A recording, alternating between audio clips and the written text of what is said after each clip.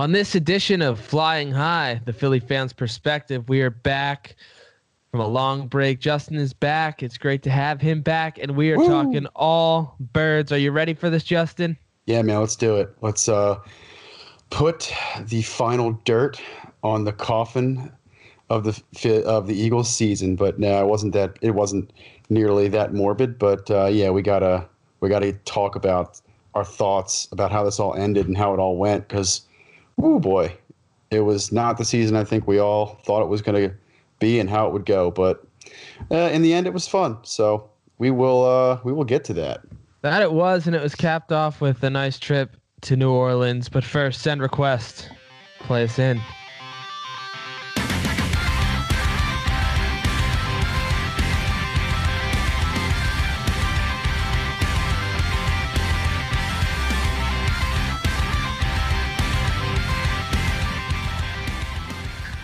All right, so welcome into Flying High, the Philly fans' perspective. Justin, welcome back to the podcast. It's been a while. Justin and I kind of took a little hiatus, little break after the Eagles to kind of, recuperate and deal with our losses. We actually did that initial podcast after the loss, which was really bold and brave of us to do something like that with such strong feelings, but properly following that episode, we took a few weeks off to deal with this thing called life outside of Philadelphia sports and the podcast. It's pretty wild, but it's good to have you back. It's wild out there. Yeah, thanks, man. It's wild out there. I've talked openly about my life with a baby, so sometimes that gets in the way, and you try to schedule a podcast, and the baby doesn't want to sleep, and so it's only so much time in the day, and she got the better of me a couple times, but I think, fortunately, she's currently sleeping, so we should be all right. And I'm glad to be back at it. Find some wood to knock on if you're going to say something like that, Yeah, man. No, you're right. You're right. Jeez. But, yeah, hey, life happens, and you got to roll with the punches. So here we are, back at it. Glad to be back. And I had no choice but to come back after you brought another man onto our show. I definitely did make sure that I pointed out multiple times in that episode he was strictly a special guest coming on to talk some Sixers with us. And also in that podcast, I noted that my two solo episodes felt kind of like I was in the woods camping alone and scared, and you really wanted to come save me, but you were busy saving the world by being a teacher and a father and all that stuff. So I gave you some love in those episodes, Justin. Don't you worry, I promise. Nice. But yeah, there's been a lot of stuff going on around Philadelphia. I had to do those two podcasts because Justin was doing his life, and I finally had a little break in my life. And Tobias Harris, his life completely changed coming over to Philadelphia, so I had to do a little bit on that and then get the Sixers take. But today, it's funny. Our first episode back as the dynamic duo of the Flying High crew. We took some time off because we needed to recuperate from the Eagles season. And what are we coming back with, Justin? The Sixers. No. No. Yeah, we got to talk about this because, we've had time to process right now. We've had time to analyze. We watched the Super Bowl. We watched They Who Will Not Be Named win the Super Bowl yet again.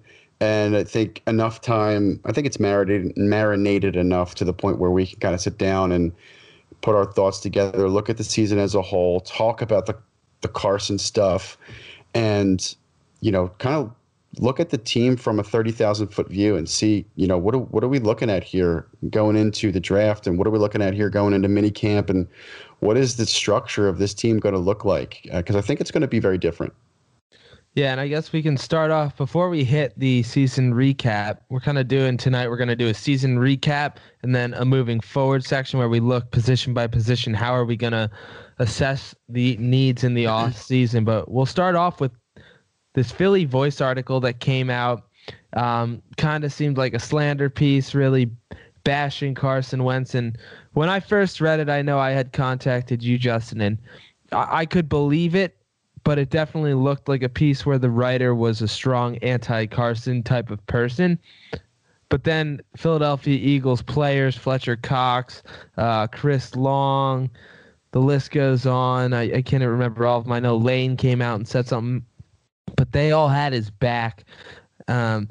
So, just your initial thoughts on that article. I know that you thought that it was absolute garbage from the get-go, but I was more on the side of I can see how this is a possibility that there could be some issues in there, or not even that there's issues in the locker room, but just the fact that he is this strong-willed, type A personality that is going to face confrontation and not back down. I could see how there could be some issues in there, but your initial thoughts on that? Yeah, I mean, so you sent me the link initially, and as soon as I read the headline, I was like, this is bogus. And so I had to take a step back and put my analytical cap on. And so I read the article. I made sure to read it top to bottom, and I came out of there feeling very, very frustrated, I think, and sort of, number one, I don't read Philly Voice a lot. It's not really where I would go for my sports. So I thought it was weird at first. It was coming from a place like that. Joe Santoliquito, not a guy who I read often. He's not a guy who breaks news, for Philadelphia. If people who follow Philadelphia sports and specifically the Eagles for breaking news would look at somebody maybe like, Reuben Frank or Jeff McClain or, even to a lesser extent now Howard Eskin, but he's usually always right when he breaks stuff. So there are certain people that when they break stuff, it's true. And so when this sort of came out, it was sort of like, well, how does this guy have this information? So I was a little skeptical from that point. Joe Santoliquito, yeah, he's been around for a while, but he's not a guy who. When's the last time you heard a breaking story from Joe Santoliquito? So there was that aspect to it. And I think the first couple of days I was just very defensive about it because I didn't want to believe that Carson was this destructive force in the locker room, which is how it was made out to be. Now, I'll give the Philly media a lot of credit because not that they tore it up, some outlets did, but they really did their homework on it. Mike Missinelli, even Angelo Cataldi, all the radio stations were talking about this thing. And I think that it got talked about so much that you really started to find out, after a while that yes, it definitely was written with an angle, right? So you could kind of make peace with that. You're like, all right, this guy had, maybe there was whoever he was talking to had an agenda, right? Clearly someone had an agenda. Okay. So that much was clear. And then people started speculating like who it was. Like, was it Alshon Jeffrey? Was it Jay Ajayi? So I guess what I'm getting to now is we're about 3 weeks removed from that. And I think, and since then Carson has come out and spoken. So I think at this point it's sort of died down. I think people are more willing to accept that it was, and he was brutally honest about it, that he's not a perfect guy. He has competitive conversations with coaches. If he feels like something needs to be changed, he'll say that. And I appreciate that transparency. I appreciate that honesty. I know Carson Wentz isn't perfect. I know he's not this good old, North Dakota nitwit that some people think he is. You know what I mean? Like this simpleton that people think he is. I mean, no, he's not. And I think if you were going to ask me, like, do I want a competitive quarterback? Do I want a quarterback that's not afraid to speak up? The answer is yes.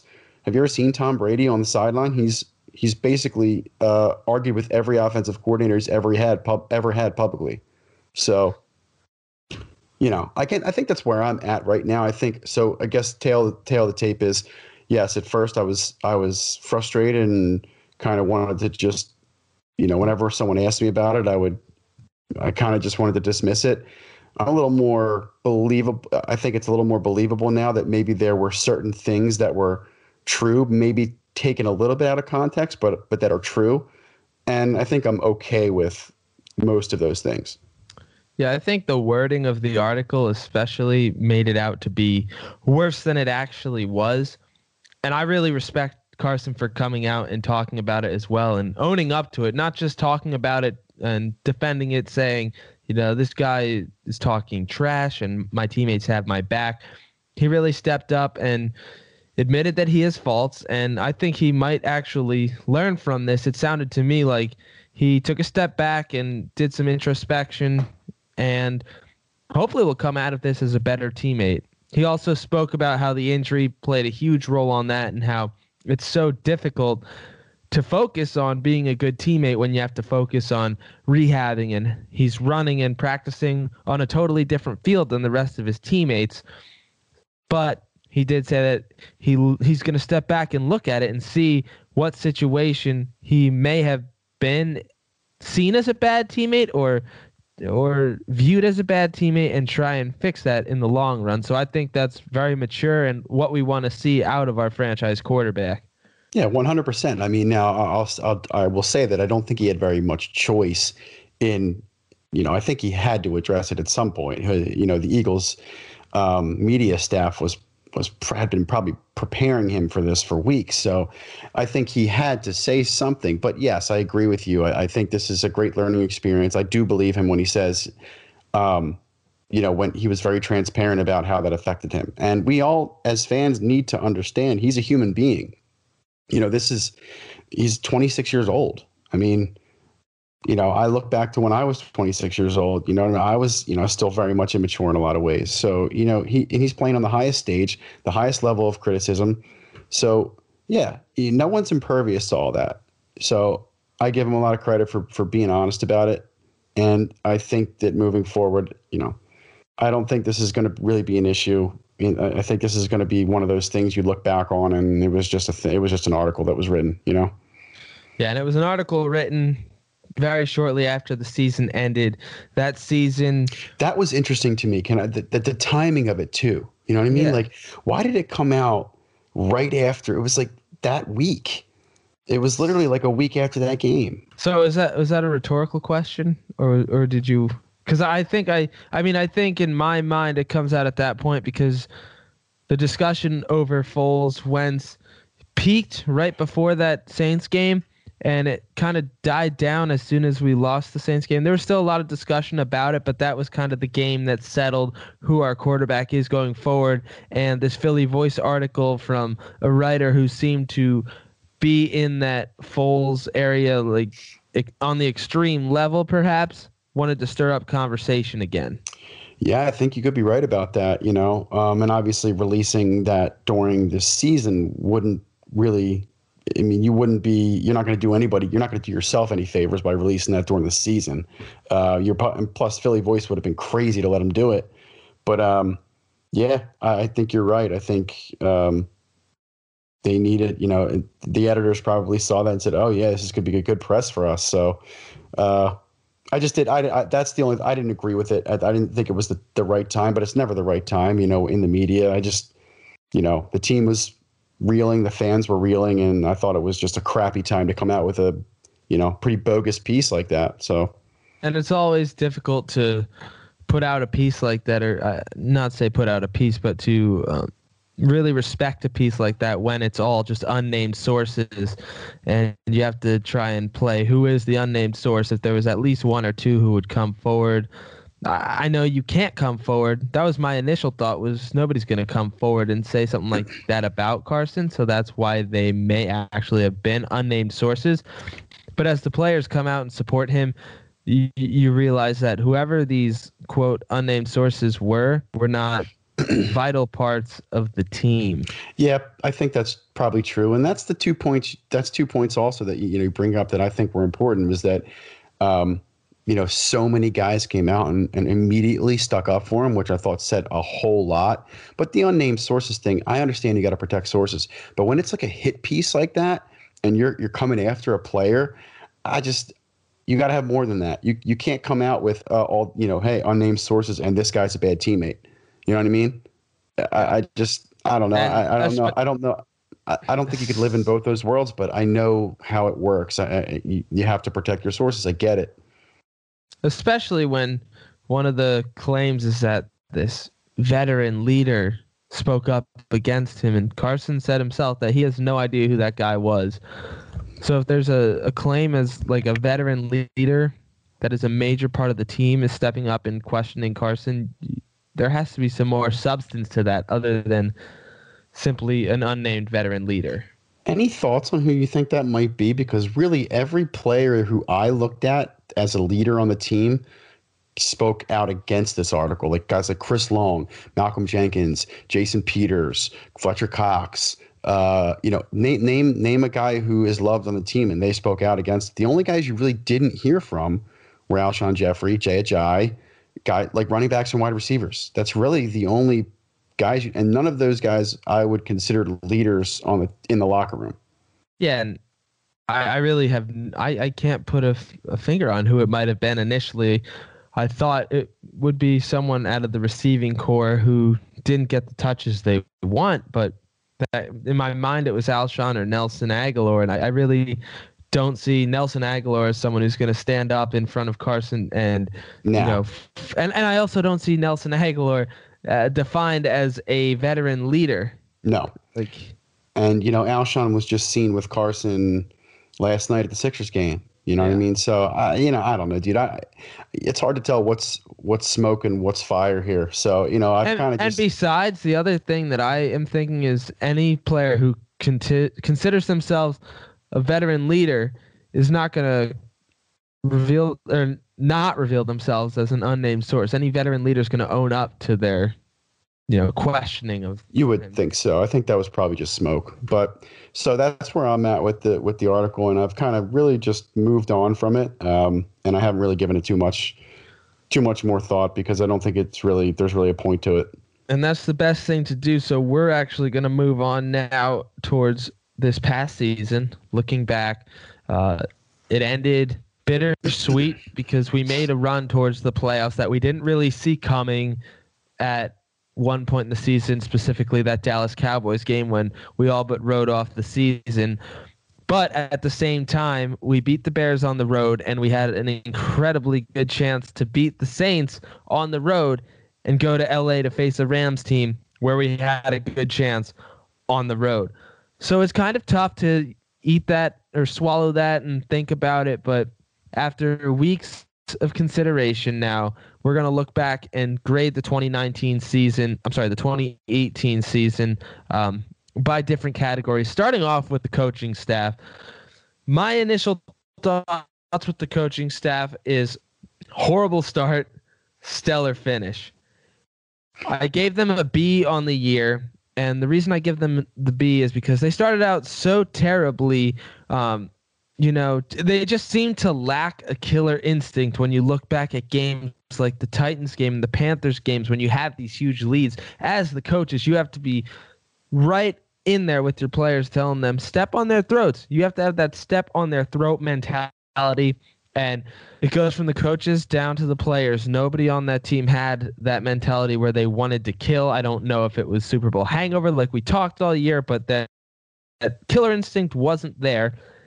And to a further extent, they didn't even show up for some games. I felt a lot early on in the season, especially once again, that it was more the teams didn't come and beat the Eagles. The Eagles just lost the game. They beat themselves. You look at a Vikings game that was easily winnable. Both Cowboys games, especially that first game, and then the Bucs game on the road, to me in particular, stick out. Where, I remember watching that first Sunday night Cowboys game thinking, here we go. This is when our season really kicks off. We got this one. The Cowboys are atrocious.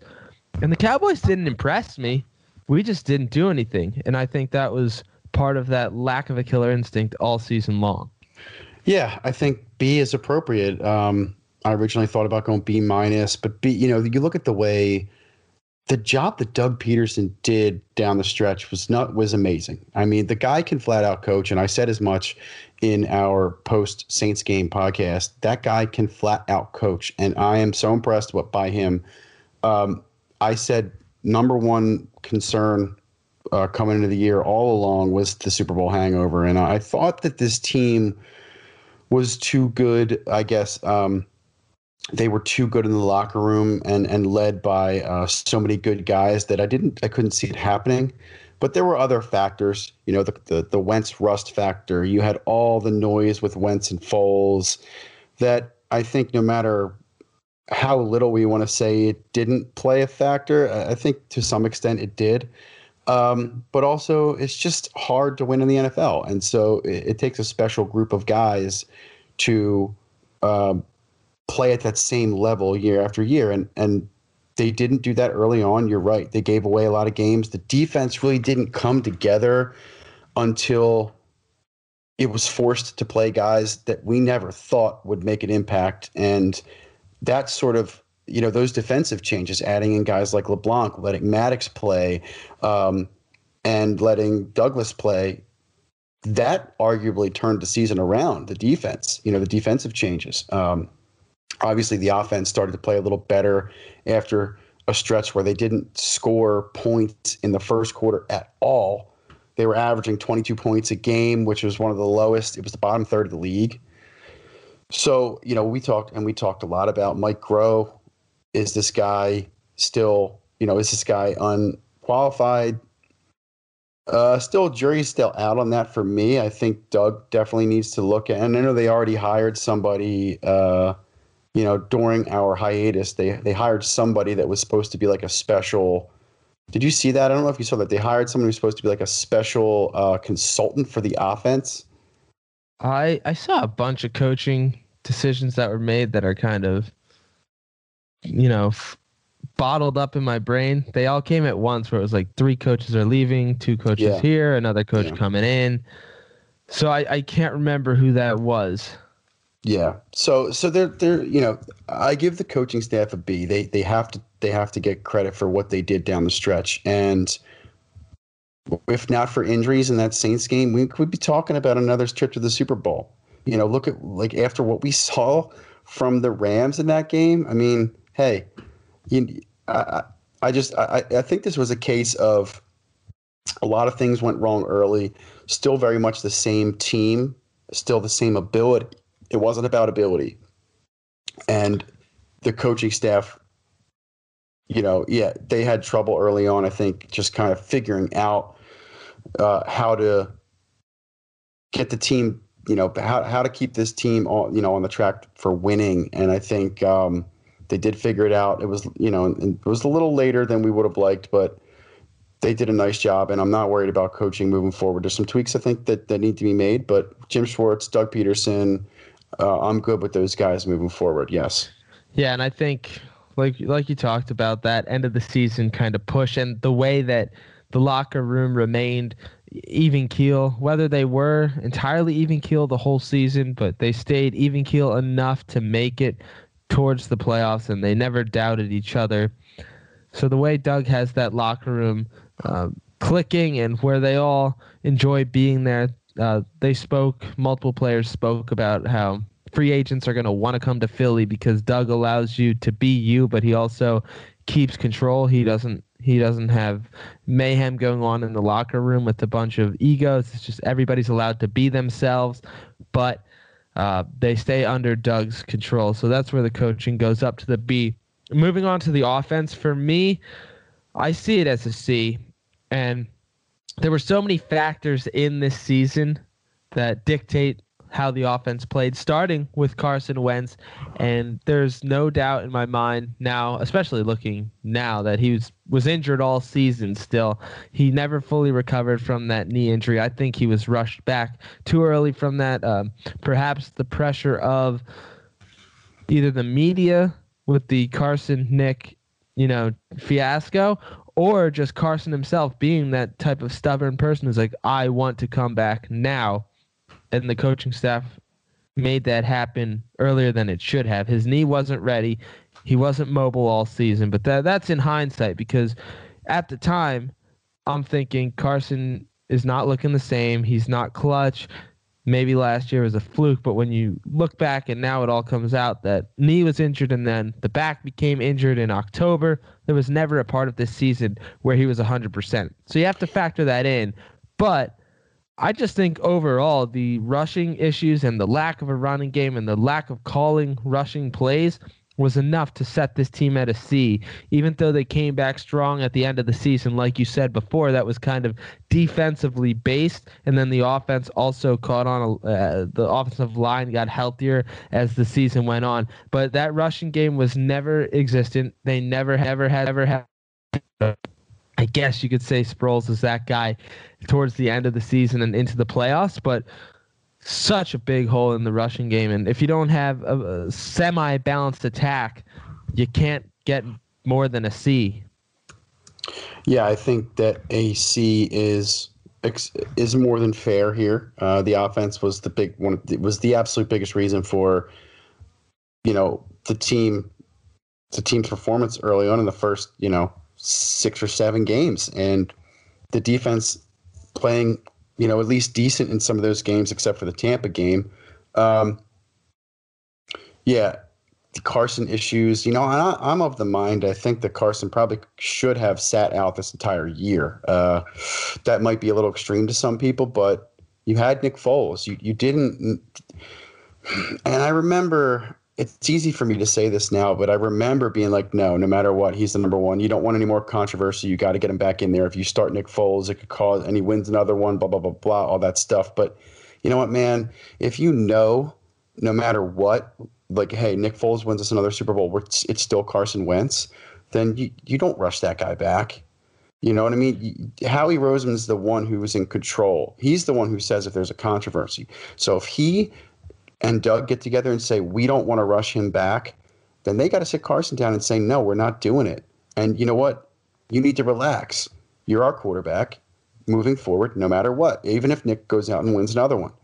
And so if it was partly Carson being the guy to say that, then I think that's what they should have done. And maybe they didn't do that, but there's no reason why they, and again, Nick wasn't terrific this season. He wasn't his MVP self the entire season. He got better, but I think people were expecting more out of him by that third game, that people were ready for Wentz to come back. But there's no reason why. There were other issues besides Nick. We know this. So there's no reason why you couldn't have gone all season with Nick Foles and just rested your franchise quarterback who's going to be here for the next 10 to 12 years. So, yeah, the offense gets a C. I think they'll be better next year. Having this experience under their belt is going to help, and hopefully we'll get some more personnel in here. Yes, for certain. Can only go up from that middle part of the season. At the end, we saw some of the flashes of greatness that could be, but a fully healthy Carson is number one in raising the offense's grade. Looking at the defense now, if you had asked me this, halfway through the season or even 3/4 of the way through, they would have been an abysmal, at least D-, probably an F. Once again, we were passionate Philly fans in the moment. It's so difficult to understand just how hard the injuries were hitting them. I mean, the different names that we saw playing. We had Chandon Sullivan, Devontae Busby. Avonte Maddox stepped up big time, and then at the end of the season, Trey Sullivan and Crayvon LeBlanc were just huge factors to the success of this team. With all that said, I give the defense a B- because all season long, that defensive line is just a rock. You can count on them to be efficient, to stop the run. And I was looking at some of the stats. I thought that they were having trouble getting to the quarterback. I guess it was just they had trouble with sacks or bringing more than just the front four, getting pressure on them, because the Eagles had 133 quarterback hits this season, and I looked at some of the other teams around the league, and the Bears were the top defense in the league. They only had 100 QB hits, and then the Rams, who are another great defense, only had 94. So we were actually way ahead of both those teams. I'm not sure why it looked so different with the eye test. Perhaps that's just a lack of the overall blitzing more than just the front four. I think so. The eye test was not kind, I think, to either the offense or defense early on. I mean, so even if the numbers backed it up, and the same thing with Carson, like the eye test was not kind to Carson, yet the numbers were almost identical to what they were last year. So the eye test could be very deceiving. And at times it looked like the defense was kind of back to where it was when we were, like Juan Castillo, cornerbacks can't cover anybody, right? But no, they stood so tall at the end of that season, and it's at this point now we're gonna talk about it later on in the outline. But who do we want to start at this point? We have different options now, so and I think this defense is going to look. It has to look different next year. So, and I think it still will be very good. It has a chance to be very good. So, yeah, the B- for the defense. It's because they got better towards the end. They like the offense. It helps them.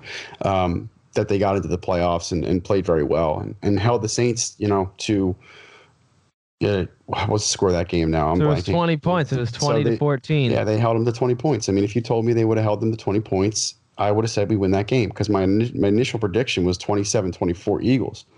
So, yeah.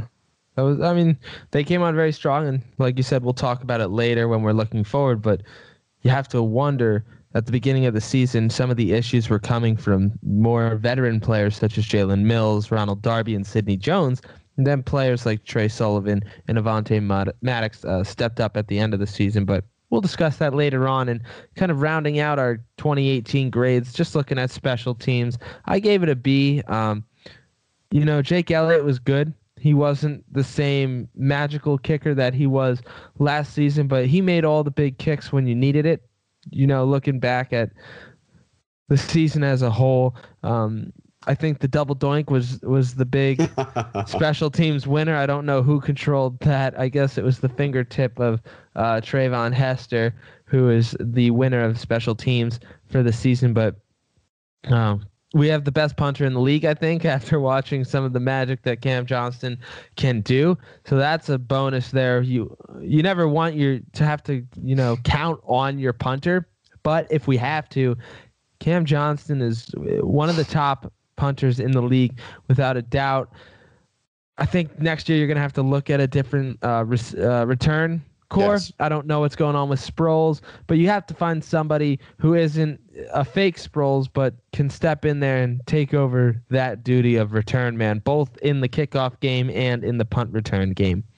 Yeah, I think, special teams is a hard one to grade for me because I don't often really analyze. I don't watch special teams and analyze it, but yeah, Jake is adequate. Jake's an adequate kicker. He needs to cut down on the extra point misses, but those are down across the league. So it's really kind of hard to evaluate. Ever since they moved it back, those are kind of up and down across the league. And it's so weird. Guys are missing 30-yard chip shots like ever before.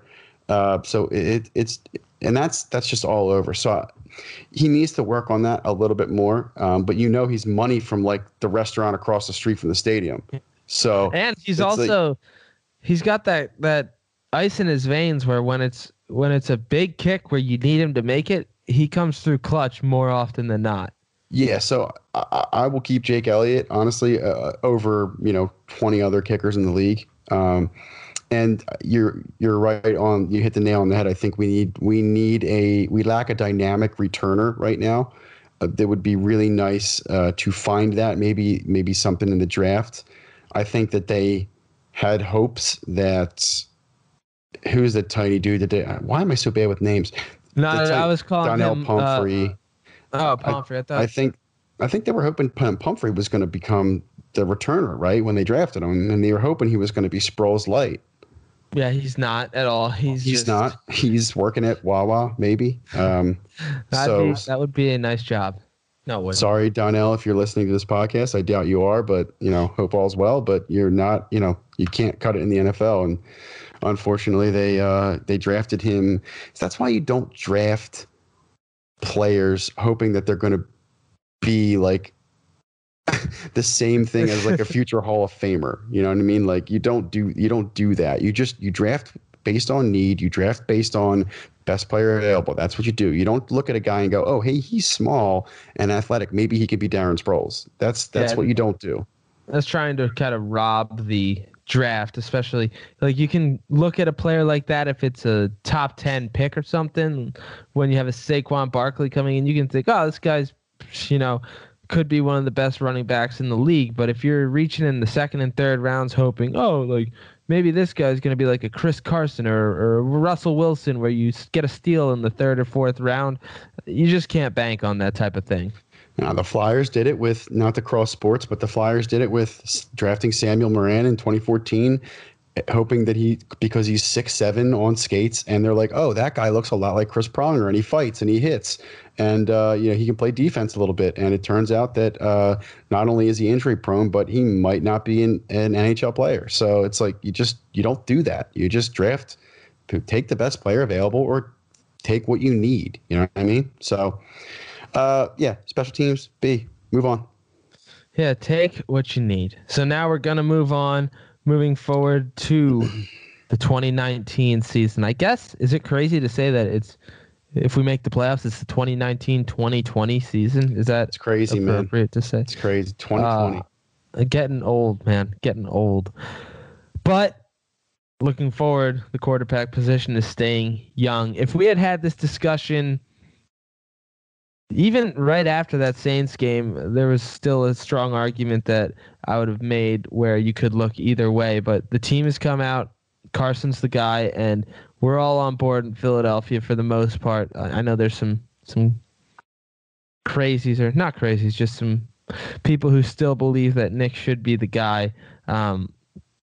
Going forward, it's Carson. Flat Earth people, basically. The thing that I had an issue was like we were gonna have this big Carson Nick debate, and then it kind of died down. But the only thing that I was really irked with, in general, were people who refer to you as psycho for believing that Nick Foles could be the quarterback of this team.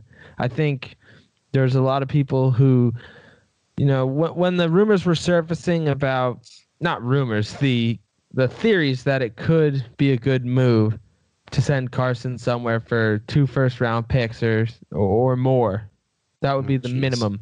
But I mean, I know you were very strongly opinion on all in on Carson, and I was as well. But I was offended a little bit by people who were just calling you blatantly stupid for believing that Nick Foles could be a starting quarterback on your team. No, and I joke with you, and I understand the argument. The guy won an MVP. It's not out, and I think I agreed with you that if he had won the Super Bowl, that you at least have to have a conversation about it. Yes.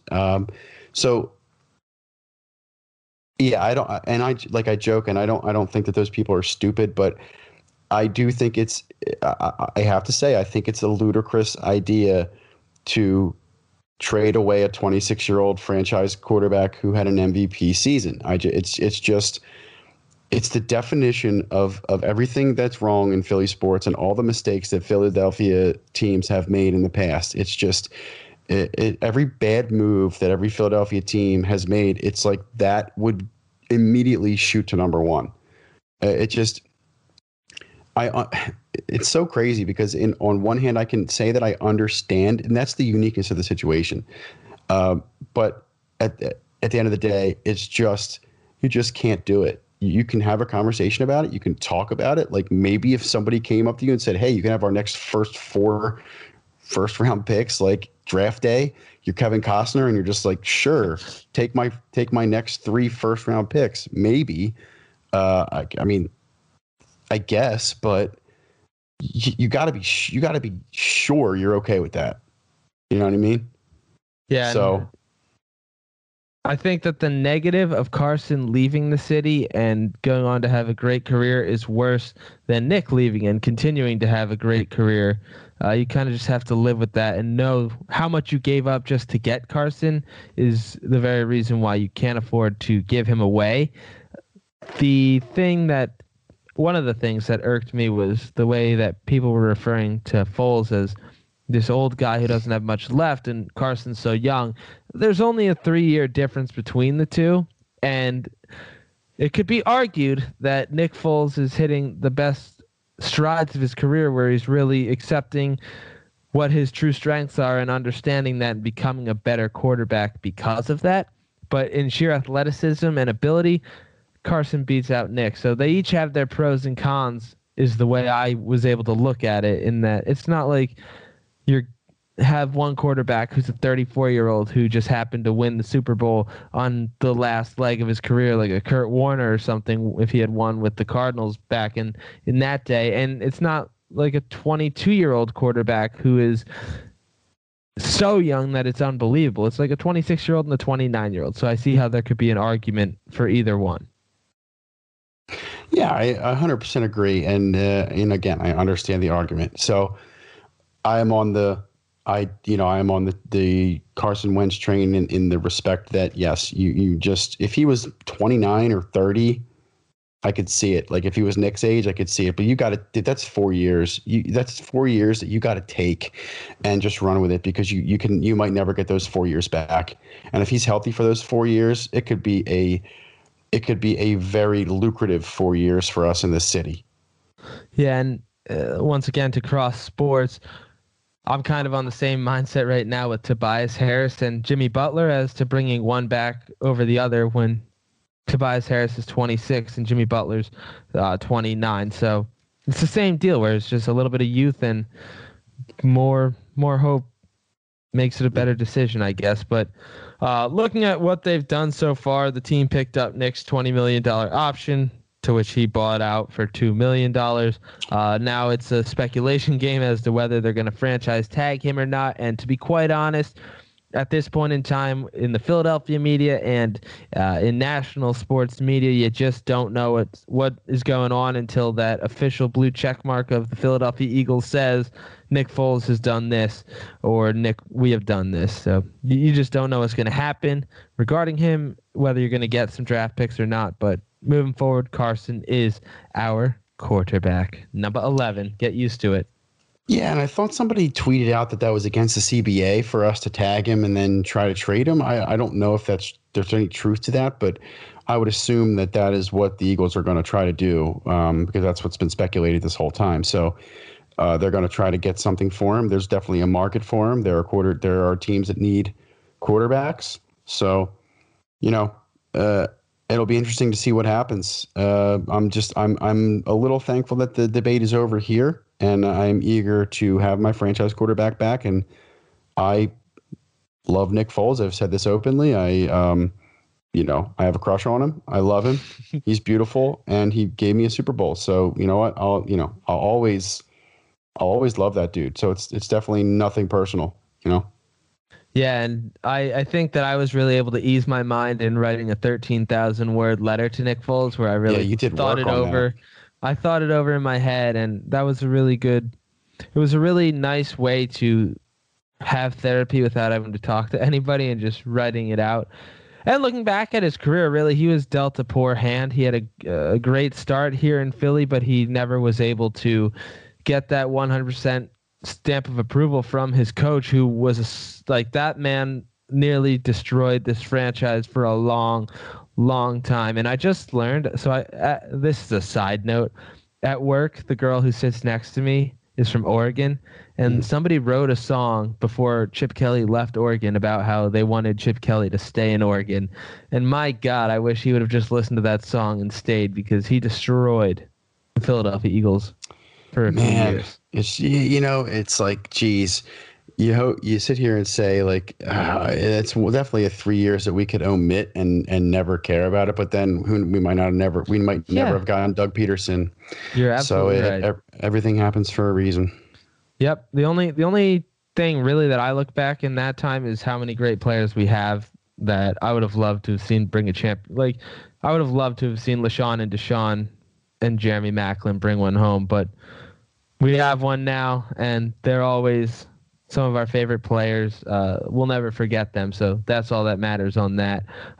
Moving forward, we have our running back situation, and this is really something that we need to look at long and hard, because this is one of the biggest holes on this Philadelphia Eagles teams.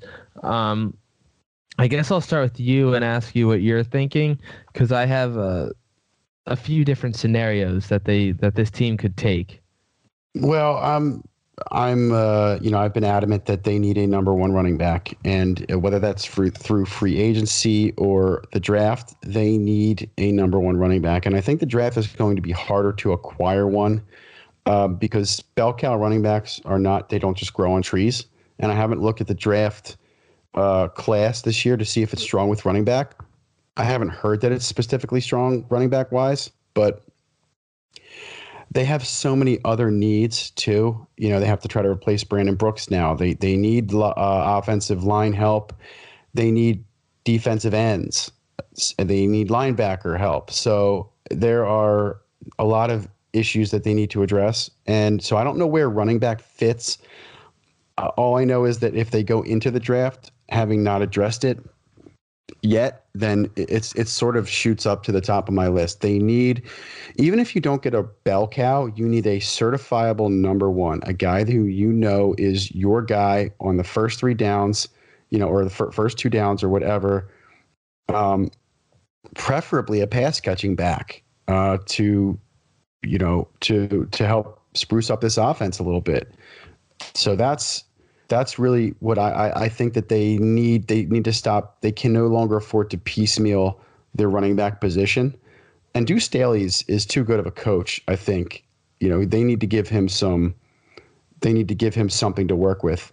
I think this Clement, Smallwood, Adams, Ajayi thing, this is not going to work next year. I think they need to kind of scrap that. I think, Clement, I think, had a chance to run away with the job and really didn't show us anything. And so Smallwood he's a scrappy guy. I kind of would like to keep him just because he's a gamer and he has trouble staying on the field, but when he's in there, he does good work. He's blue collar. I like him. I think he's Philadelphia. So I would keep him. Josh Adams, I don't know. I really don't know what we have in that guy. It's hard because he really wasn't given a chance. When he was used, he looked good. And there were just times where he just wasn't used at all. So you're kind of left wondering, like, what did he do? Did the coaching staff just not trust him? And Ajayi, I think, is just running on 2 bad knees. And I just don't know how long that's going to last. And we knew that was a risk when we acquired him. I think he's a nice player, but we have to ask ourselves, what do we want? Do we want 3 or 4, like, decent running backs, or do we want 1 really good running back and maybe 2 compliments? So I think that's what we got to figure out. Yeah, and looking at all those names, maybe aside from Ajayi because he is injury prone, you're right. Clement didn't step up to the challenge. He was given a chance to be the guy, especially following that 2018 postseason run. But when they're not running enough, they weren't running enough running plays to note whether any of these guys have it in them, especially when Josh Adams shows those flashes of greatness. Unfortunately, he was fumble happy, and I think that's really why they kept him on the sidelines in the postseason, because you can't afford a big fumble in the postseason. Right. If he could work on that, you could keep him. And I think he's a guy you can keep around because he was 3rd string borderline practice squad. I don't think anybody's going to be jumping on him where you can work with him. I would also love to see him work with Smallwood a little bit. He looked good in that New Orleans game, and he had his flashes, like you said. Moving forward, though, I think you have 2 options. You can either assess the need right now in the draft. There was only one guy really that screamed any interest to me, and he's not the kind of guy that is going to be that first-round running back. It's Benny Snell, who was out of Kentucky, and if you didn't know, Kentucky had a pretty good season. It was actually the best in school history. For a season, Kentucky was finally a football school, and it was all around this defensive player, Josh Allen. I think it was Josh Allen. Anyways, he's like going to be the number 1 or number 2 overall pick on the defensive line. Was it Josh Allen? Oh my God. Yeah. He terrorized Penn State, dude. Yeah.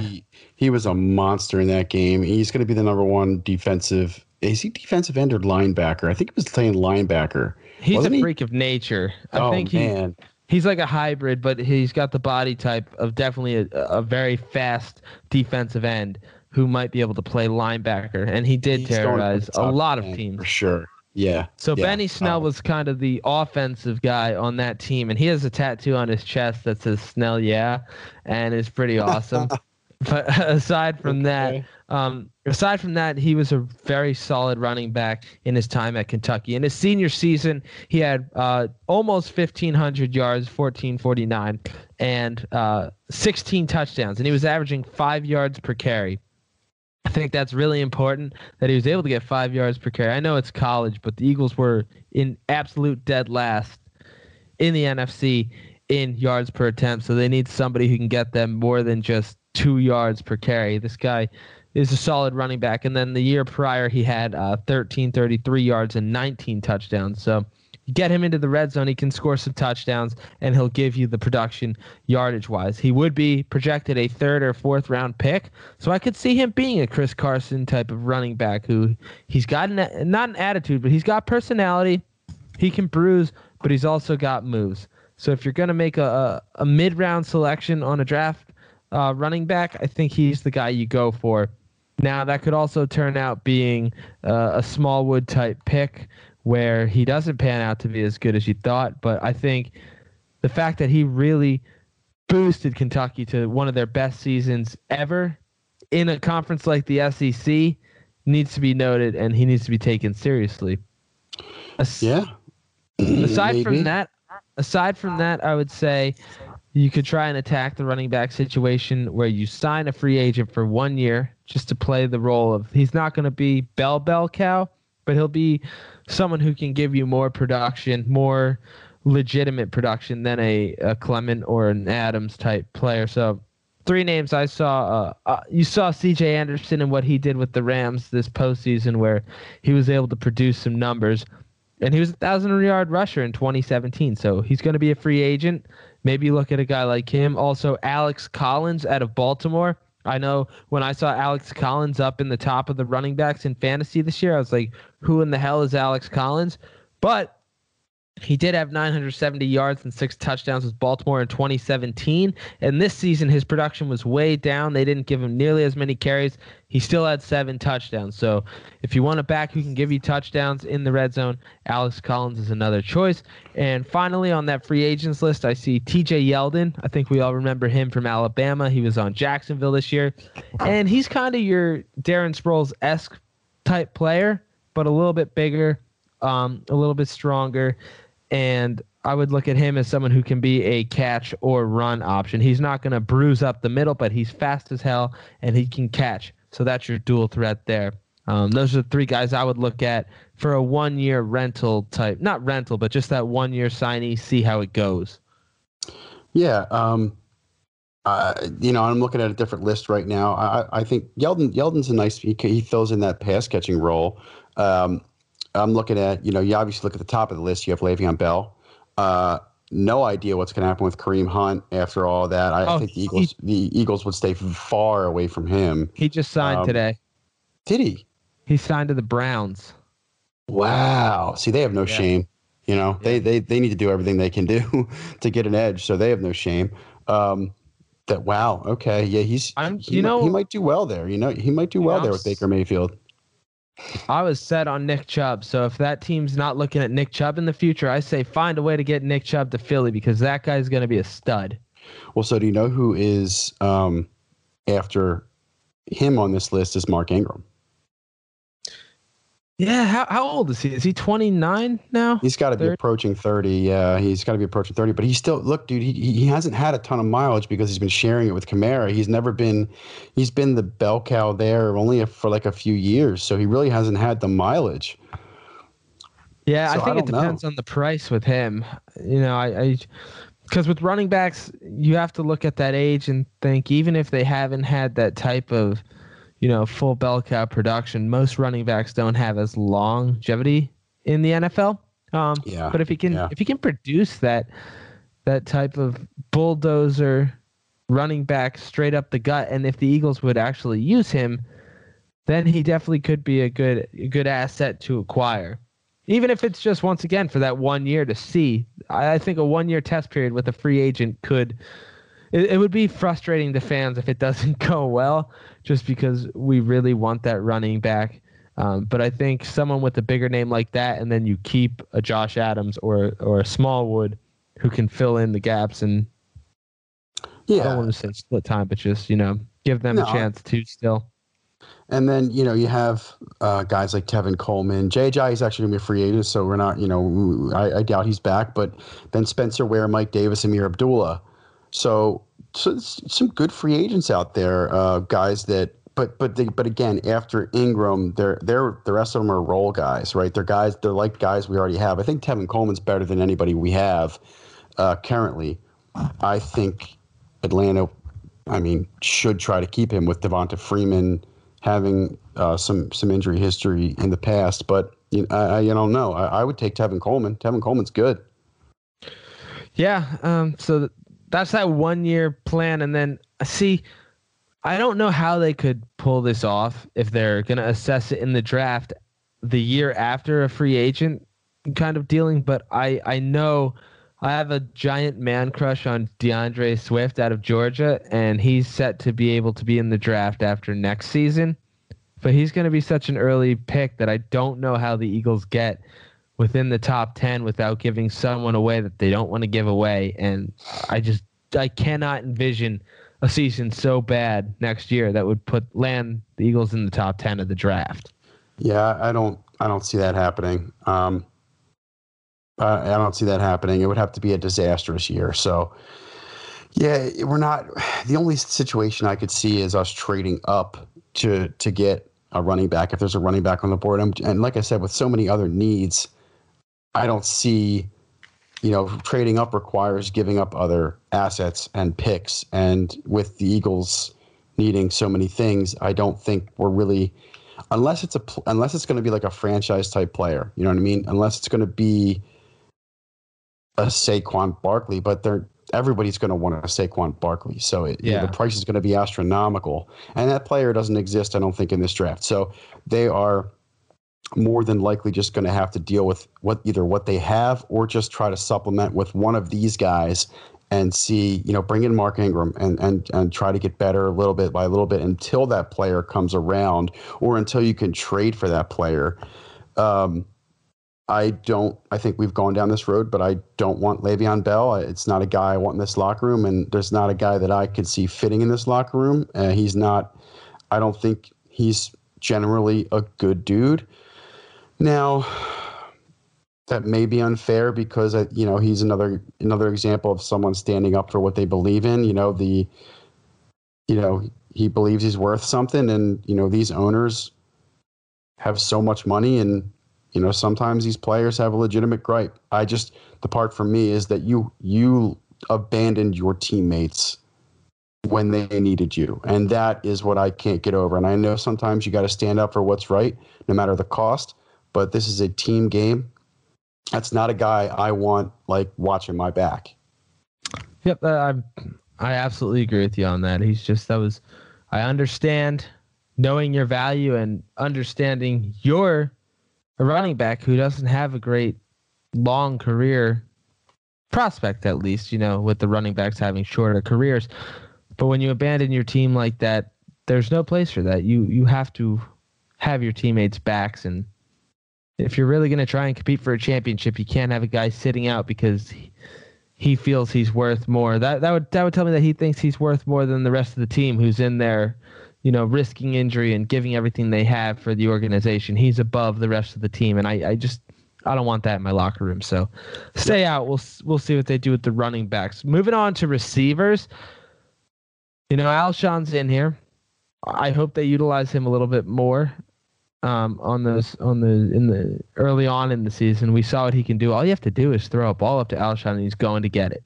He's winning jump balls.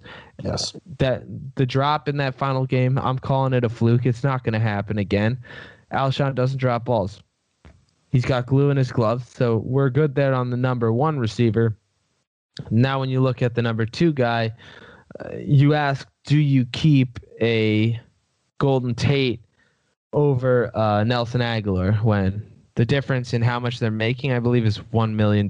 So Golden Tate's a $10 million guy, Nelson's a $9 million guy, and they're similar type players. Yeah. Alshon is the guy. All right, and make no mistake about that. He turned out to be everything we wanted in that big receiver.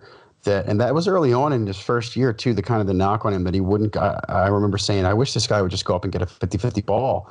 And that's literally all he did that final stretch of this past season. So I love him as the number one. I'd like to get Nelson a little more involved because those two guys with Zach Ertz should be one of the best trios in the league. So you got to get Nelson Aguilar a little more involved. And I know they've struggled to kind of find the outside burner. Mike Wallace didn't pan out. Torrey Smith was fine. He helped us win a championship. And then Golden Tate, I don't think he stays. I don't think they can justify keeping him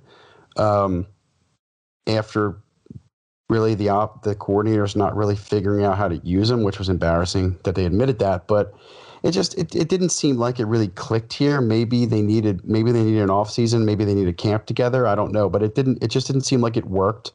I don't know if I want to pay him what we're paying him to stay and to give him term. You know what I mean? So I think we can find his replacement in the draft, and maybe through free agency, because we're really set with our first two receivers. And then you got guys like Shelton Gibson and Mac Hollins. What are we doing with these guys? You know what I mean? We have to figure out, are these guys going to have a future role? Because Mac Hollins was a guy we were looking at coming into the year being like, this is kind of his time now. That slot is his when Torrey Smith left or when Mike Wallace went down. And it just never materialized. He got hurt. And Shelton Gibson was a guy who you heard a lot about in August and July and August, and he can't even get on the field. Yeah, so I think what I had the thing with Shelton Gibson, I don't know if it was that I read it or that some analysts has been talking about it, but the fact that he wasn't on the field kind of told us that he didn't know the playbook or wasn't prepared enough to be on the field and know what's going on, because when he was on the field, there were flashes of some really hopeful things with him. Mm-hmm. He was never on the field, though. And then Mac Hollins was never able to get over that injury bug. So I guess we could give him one more shot this season to be that guy, that burner guy. I look at two guys in the draft really who remind me of a Deshaun Jackson type burner, because there were discussions about Deshaun coming back to the Eagles. I don't think that happens every play. Year. Yeah, I really don't think that's a good play at this time. I understand he's that burner, but I don't think that's a good move in the long haul. Whereas I'm looking at out of Ohio State, you have Paris Campbell, who runs a 4.3 40. He's 6 foot tall, 205 pounds. He had 90 receptions and over 1,000 yards, 12 touchdowns this past season. He's a late first round to second round selection. So I think if you could steal him in the second round, or even if he slips to the third round, that would be a place to get a deep threat burner. I think that you have other needs in that first round that you really need to look at, and a receiver's not 100% the thing you need to spend a first-round draft pick on, especially if he's borderline first round, could be a second, maybe slip to third-round pick. And then the guy that's been talked about a lot is Marquise Brown out of Oklahoma. He's fast. He is explosively fast, which to draft someone with explosive speed would just be such a relief, because Jordan Matthews is not going to be a guy who's going. I know he caught a deep ball in that New Orleans game, but that's not a guy who's going deep. And I can't remember the last receiver that was really a great pick with explosive speed as a deep threat. I know Nelson John Aguilar. Ross. Yeah. Did he ever pan out to do anything, though? Nah, he's a guy who, like, every year they think he's going to pan out, but, like, really, he ran that 4.2 40 or whatever it was, and, ever since then, it's like, he's that doesn't always translate to football, I mean, you could be Usain Bolt all day, but can you catch a football? Yeah, and when I look at Marquise Brown, he had 10 touchdowns, 75 receptions, 1,300 yards, but in a Big 12 that is defensively questionable, to say the least. It's like a shootout every game, so you have to wonder, is that legitimate, or is that Big 12 stats that we're looking at there? Both players look good, though. Could be an option out of the draft, but otherwise I think, like you said, Alshon, Nelson, Zach Ertz, the big three, and then on the tight end aspect of receiving, get Dallas Goedert involved more. Run more 2 tight end sets that don't involve a Richard Rodgers or whoever that other guy was that was running as that other tight end. Get Goddard in there, run him with Ertz, and have that Aaron Hernandez Gronk type duo going on at the tight end slot, with Alshon going up for deep balls and Nelson filling in the gaps. That's how you win. Agree 100%. I like how they used Goddard this past year. They do need to be. There were times late in the season where I was actually hoping to see him more in the red zone than we saw him. It actually became like a staple at one point. You'd hoping to see Goddard in the end zone. So yeah, I do want to see them use him a little bit more, and I feel great with tight end. Really, it's the one area like I legit have no concerns. Yeah, and moving forward, then just closing out the offense, that offensive line, really the only holes you have there is JP. Is his time over? I would say it should be. That in his injuries were every game, and it would even go quarter by quarter, where he's out for one quarter, back in for another quarter, goes out again, and he's just not consistent enough and can't play for a full year. So I say it's time to move on from him, and then you have to find a replacement for Brandon Brooks. Yes, this is sort of the part that concerns me because JP, are you going to pay him $8 million? Continue to pay him $8 million a year at 36 years of age, where he's just continuing to need breaks coming off and on and off the field. I question his ability to play a 17 game schedule plus. I just don't know. Do you get rid of a future Hall of Famer to save yourself $8 million? Because the Eagles don't have a lot of room right now, and that would really save them a lot of room. But is Vaitai ready? Is it Vaitai or Sayamalo? I always get this wrong. Vaitai. Is he ready? Are we comfortable with Vaitai becoming the guy? No. I'm not. Right. So, I think in spots he's been pretty good. He did pretty well in JP's absence when they won the Super Bowl. He did what he had to do. He's not JP, but that's the question. Thankfully, we don't get paid to make those decisions. They're going to have to decide whether they feel like Big V is ready to take that step. And it would be a sad day when Jason Peters is not here anymore, because that dude has been a stalwart for this offensive line, and to see him go definitely would be hard. But I think it's approaching that time where we may have to cut the cord. And then you've got Brandon Brooks, best right guard, like quietly the best right guard in football last year, right? There's just times you didn't hear his name at all. And then you just come towards the end of the season, you're just like, man, this guy's really, really good, and then he tears his Achilles, and it's like crap, because now I think they said optimistically November for him, but you know how that goes with putting a guy in who hasn't had any action mid-season, it's going to be rough. Especially an offensive lineman at that size. Yeah. So, and I know you and I, we wrote Jordan Mailata here, and it's like, do you cheat? Listen, I have no idea if Jordan Mailata can make any kind of leap in between now and then that would be able to allow him to step in and play. I think I'm with you. I think no. It's an intriguing concept, and I know that I think one day he will be a usable asset, but they're going to have to, either through the draft or maybe through free agency, or try to figure out how to plug that hole, because that's a big one.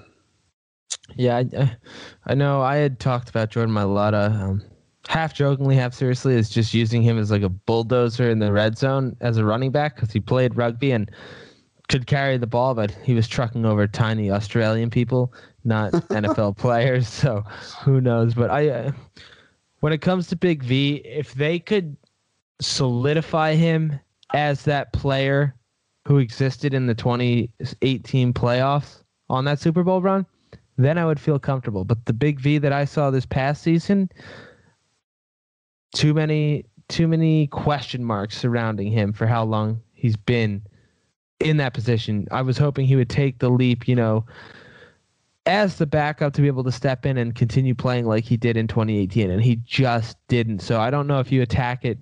If you're going to attack it in the draft, I say attack it early. Get a really solid left tackle, because that's your blindside asset. He's guarding Carson Wentz's blindside. You don't just want to go fishing in the 5th round and hope you find someone who can stop some of the best players in the league, Right. Where when you have a Khalil Mack going up against you in the first round of the playoffs, you don't want fifth round Bob Smith sticking his arms out and hoping that he's able to stop Khalil Mack.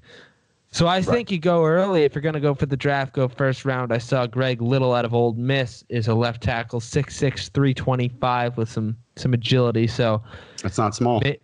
Maybe you make that move and go that way. And then I don't know how you're going to go about fixing Brandon Brooks's replacement.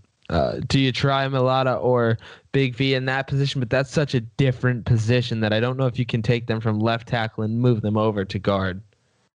Yeah, I don't think you want to mess with that. People talked about moving Lane Johnson over. I don't want to do that. I don't want to move him. So do you think that Lane Johnson could make the move from right to left? I think that's what I was referring to. Oh, I thought you meant just from tackle to guard. No, I mean people talked about that too, but I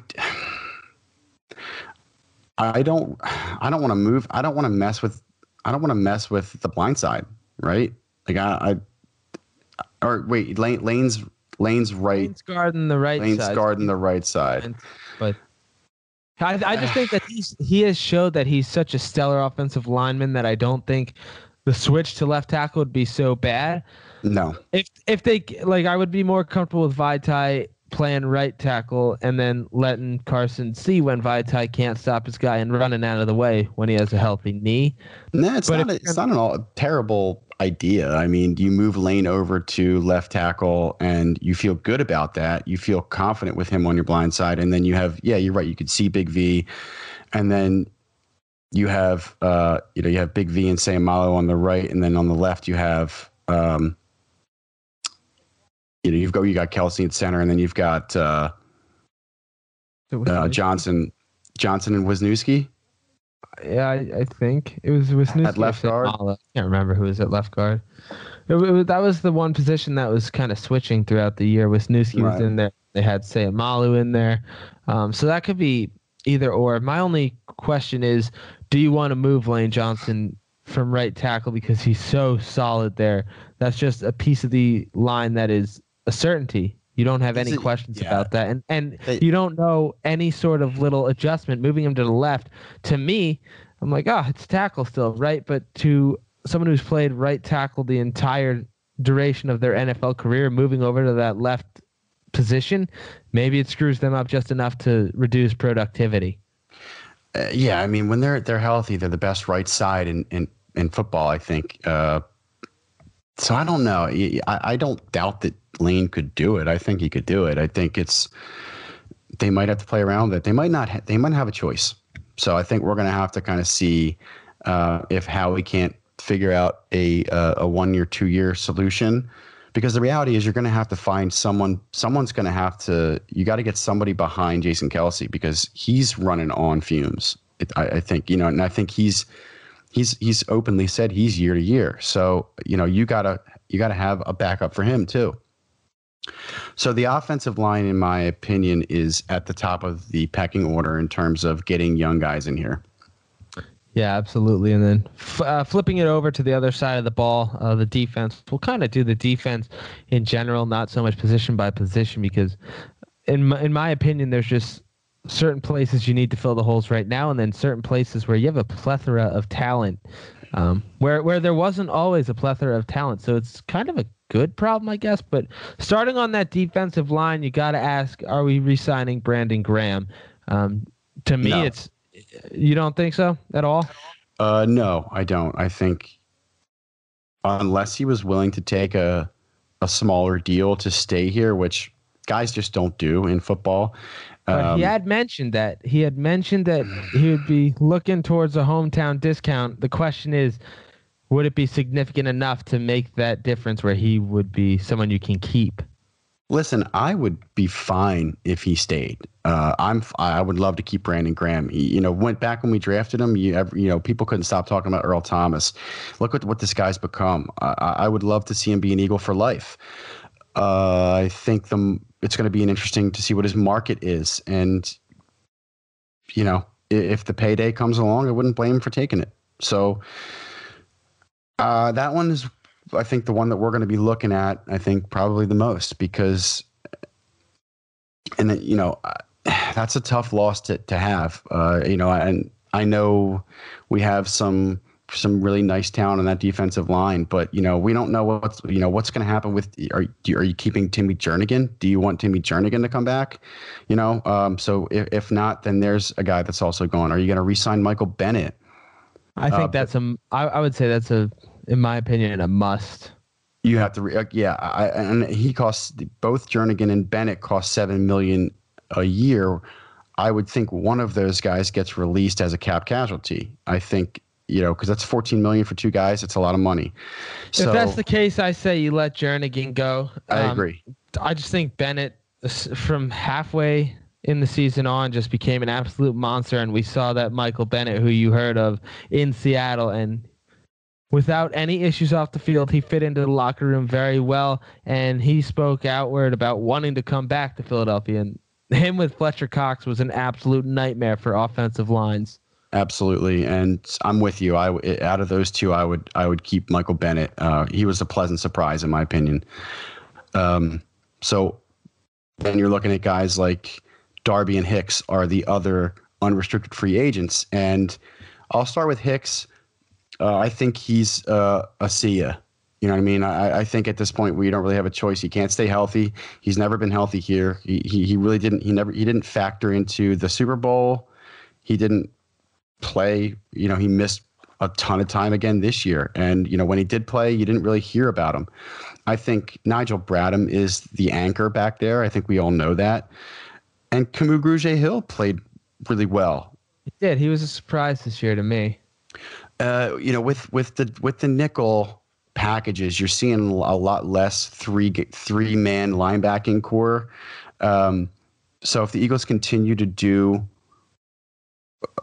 more of that, keep doing that and focusing on those different secondary packages and not so much stopping the run because they have such a great front four, then I could see them being okay with parting with Hicks and keeping Grugier-Hill, keeping Bradham, and like Nate Jerry. You know what I mean? So I don't want to see Nate Jerry on the field. I still think you need someone else back there. So I would still like them to get someone else back there to help those guys out, especially if somebody gets injured.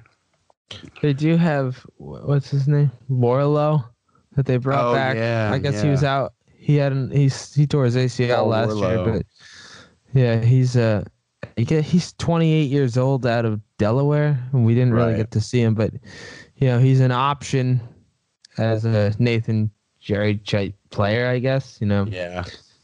So he had two. Yeah. Go ahead. He had 2 good seasons in Atlanta, really 3 good seasons, but he just tore his ACL, right? Yeah, he was out all year last year, so that's not really what you want to see out of your linebacker. So honestly, man, I would let Hicks walk, to be honest with you, and then I would probably do the same thing with Darby. I think Darby is expendable. See, when we get talking about this secondary, so I'm gonna agree with you on Hicks there. Say let him go, and then figure out. I don't think linebacking is such an issue that you need to assess it early in the draft. If you can pick up somebody who maybe can surprise us in the later rounds of the draft as a linebacker, go with that. Otherwise, like you said, stick with what we have. Now, the secondary, there is a plethora of talent. Darby, not included in that in my mind. Yes, he's talented, and it's tough because when you go back and you look at that postseason run, Darby did play a nice role, but he also got toasted, just absolutely toasted by Gronk in the second half of the Super Bowl, and time again this year, he was at the wrong end of a bad play. Yeah, I'm good with letting Darby go. I wouldn't say he's injury prone. Yes, he's had some injuries, but yeah, I think it's just a matter of these young guys stepping up, and I think he's expendable. I don't really know where he fits.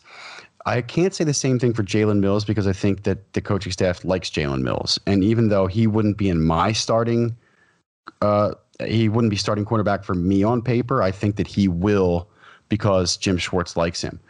If you if you were to ask me who my starters are at corner or in the secondary, it's hard because we don't know what's going to happen with Rodney McLeod. I think they have to decide whether or not to bring him back because he's getting older.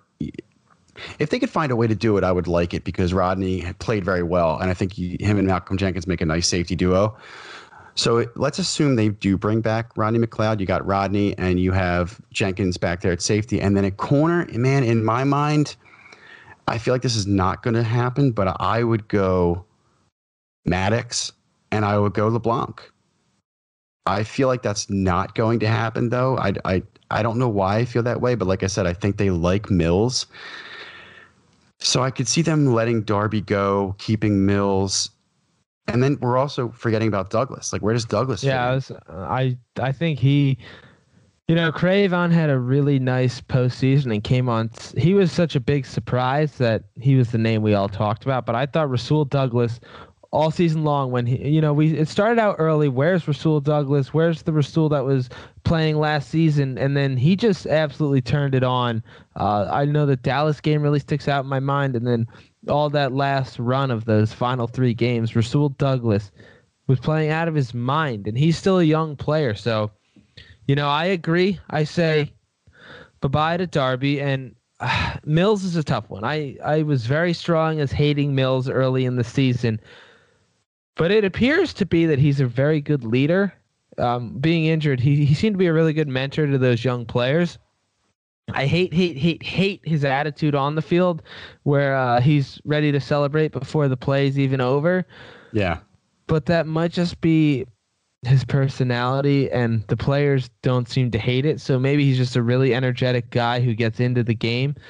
If he can stop getting burnt on the double move, if they can somehow drill into his brain, stop getting toasted, maybe he could play. Yeah. But he's lacking that speed. So I don't know exactly if he can survive at the corner position, where I saw some great things out of Maddox and Cravon and Rasul this season. And I think what's more likely to happen than anything is that they let Rodney walk, and then you move either Maddox or Douglas to safety. Maddox is rangy enough that I think he could play there, and I think Douglas could too. And then you'd have Mills and LeBlanc at corner. Not ideal in my mind. I think Maddox is athletic enough to play corner, and I think he made some mistakes this year, but they're the kind of mistakes you're like, all right, young player, you can live with. The dude is athletic, and I think he has a nose for the ball, and I really like the way that he plays. So I want Maddox at corner. So realistically, I think you're looking at Mills and Maddox with LeBlanc backing up, and then I think you're looking at Jenkins and Douglas at safety. So what are we doing then with Sidney Jones? Is there any future for him on this team? It's crazy because I totally forgot about him too. But yeah, so much promise, but injury issues and I still don't think we know what we have with him. We don't know if he can play. We don't know if he can sustain long periods of solid play. We just haven't seen it. So he could, but what I will say is he could go the Brandon Graham route and just bloom late. You know what I mean? Maybe he just needs the time. I think he'll be in the rotation next year at cornerback. He'll be a backup like LeBlanc will, but he'll get time because he'll rotate in certain packages, and they're going to want to see. They need to play him to see if he can play. So he's going to get in. So I think it's just, with him, it'll be like he'll have to step in due to injury, and if he can, whether or not he can take advantage of it. Yeah, and it's not a bad thing to have so many bodies in that secondary now that we're talking about. Really, the surprise was just that guys came in and stepped up late in the season and showed us that with a little bit of preparation, they can be solid NFL players. And we didn't even touch on Trey Sullivan, who played very well in the postseason as well. So he's another guy who could stick around and maybe step into a safety position if Rodney leaves at some point. But overall, there's a lot of positives for this Eagles team looking forward. And it's just going to be a wait and see kind of thing. This is like any media outlet. anywhere that is not inside the Eagles war room, the Eagles front office. It's all speculation, and we don't know what's going to happen going forward. All we can say is there's a lot of pieces who are coming back who are great players, and I hope that Howie moves on and does some magical tricks, as he has shown us he is capable of in the past 2 seasons, and fixes all the holes, and we have another really solid team going into next year looking at another playoff run. Yeah, hey, I trust Howie. I trust his coaching staff. It's nice to have faith. I think they're going to load up and get ready for another run, like you said. So I'm looking forward to the draft. I'm looking forward to see what they do to reshape this team, and I have faith that they will do just that. So it should be exciting, man. We'll have some stuff to talk about with the Eagles.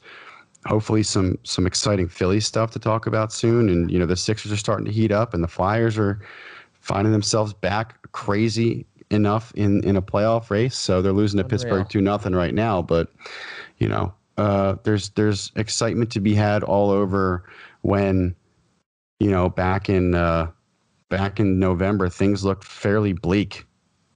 So, yeah, it's crazy how fast the tides can turn. And for that, we'll always be thankful that even when it's bad, Philadelphia sports are what we live in, what we breathe. So we'll continue to talk about it. It will continue to frustrate us and make us happier than anything else in the world.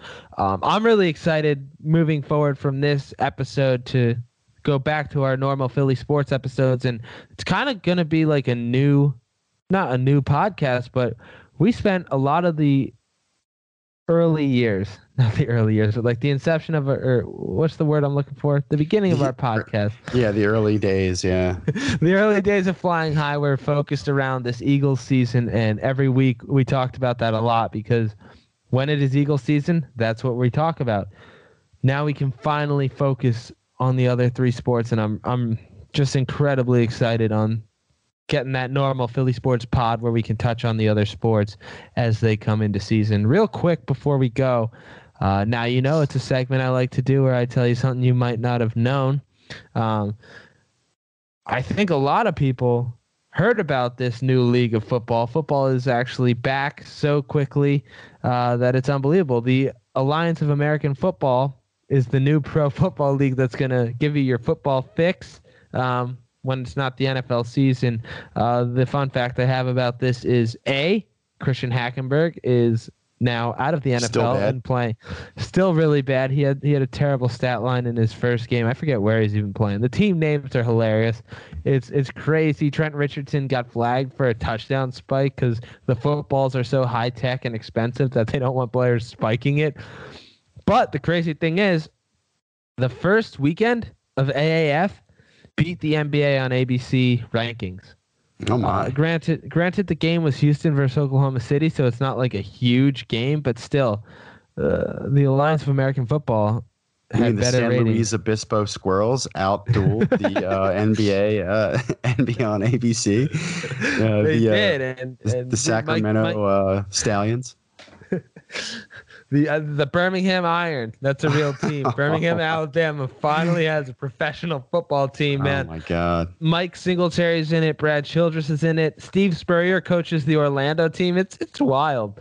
Oh, my God. It's really wild. So keep your eyes peeled on that. There's football still, but Jesus. That's all we got here. We'll be back either sometime this week or next week with our first regular Philly sports podcast in weeks. We also might have some guests on in the future because from what I hear, people like when we get guests on. So always spices things up. But as always, Justin, well, for the first time, it's good to have you back. And as always, thank you so much for everything you do for this podcast. I appreciate it. And you have saved me from the woods today. Hey, happy to do it, man. Glad to be back. Looking forward to next week. Heck yeah. That's it. Send requests. Play us out. So tell me what I'm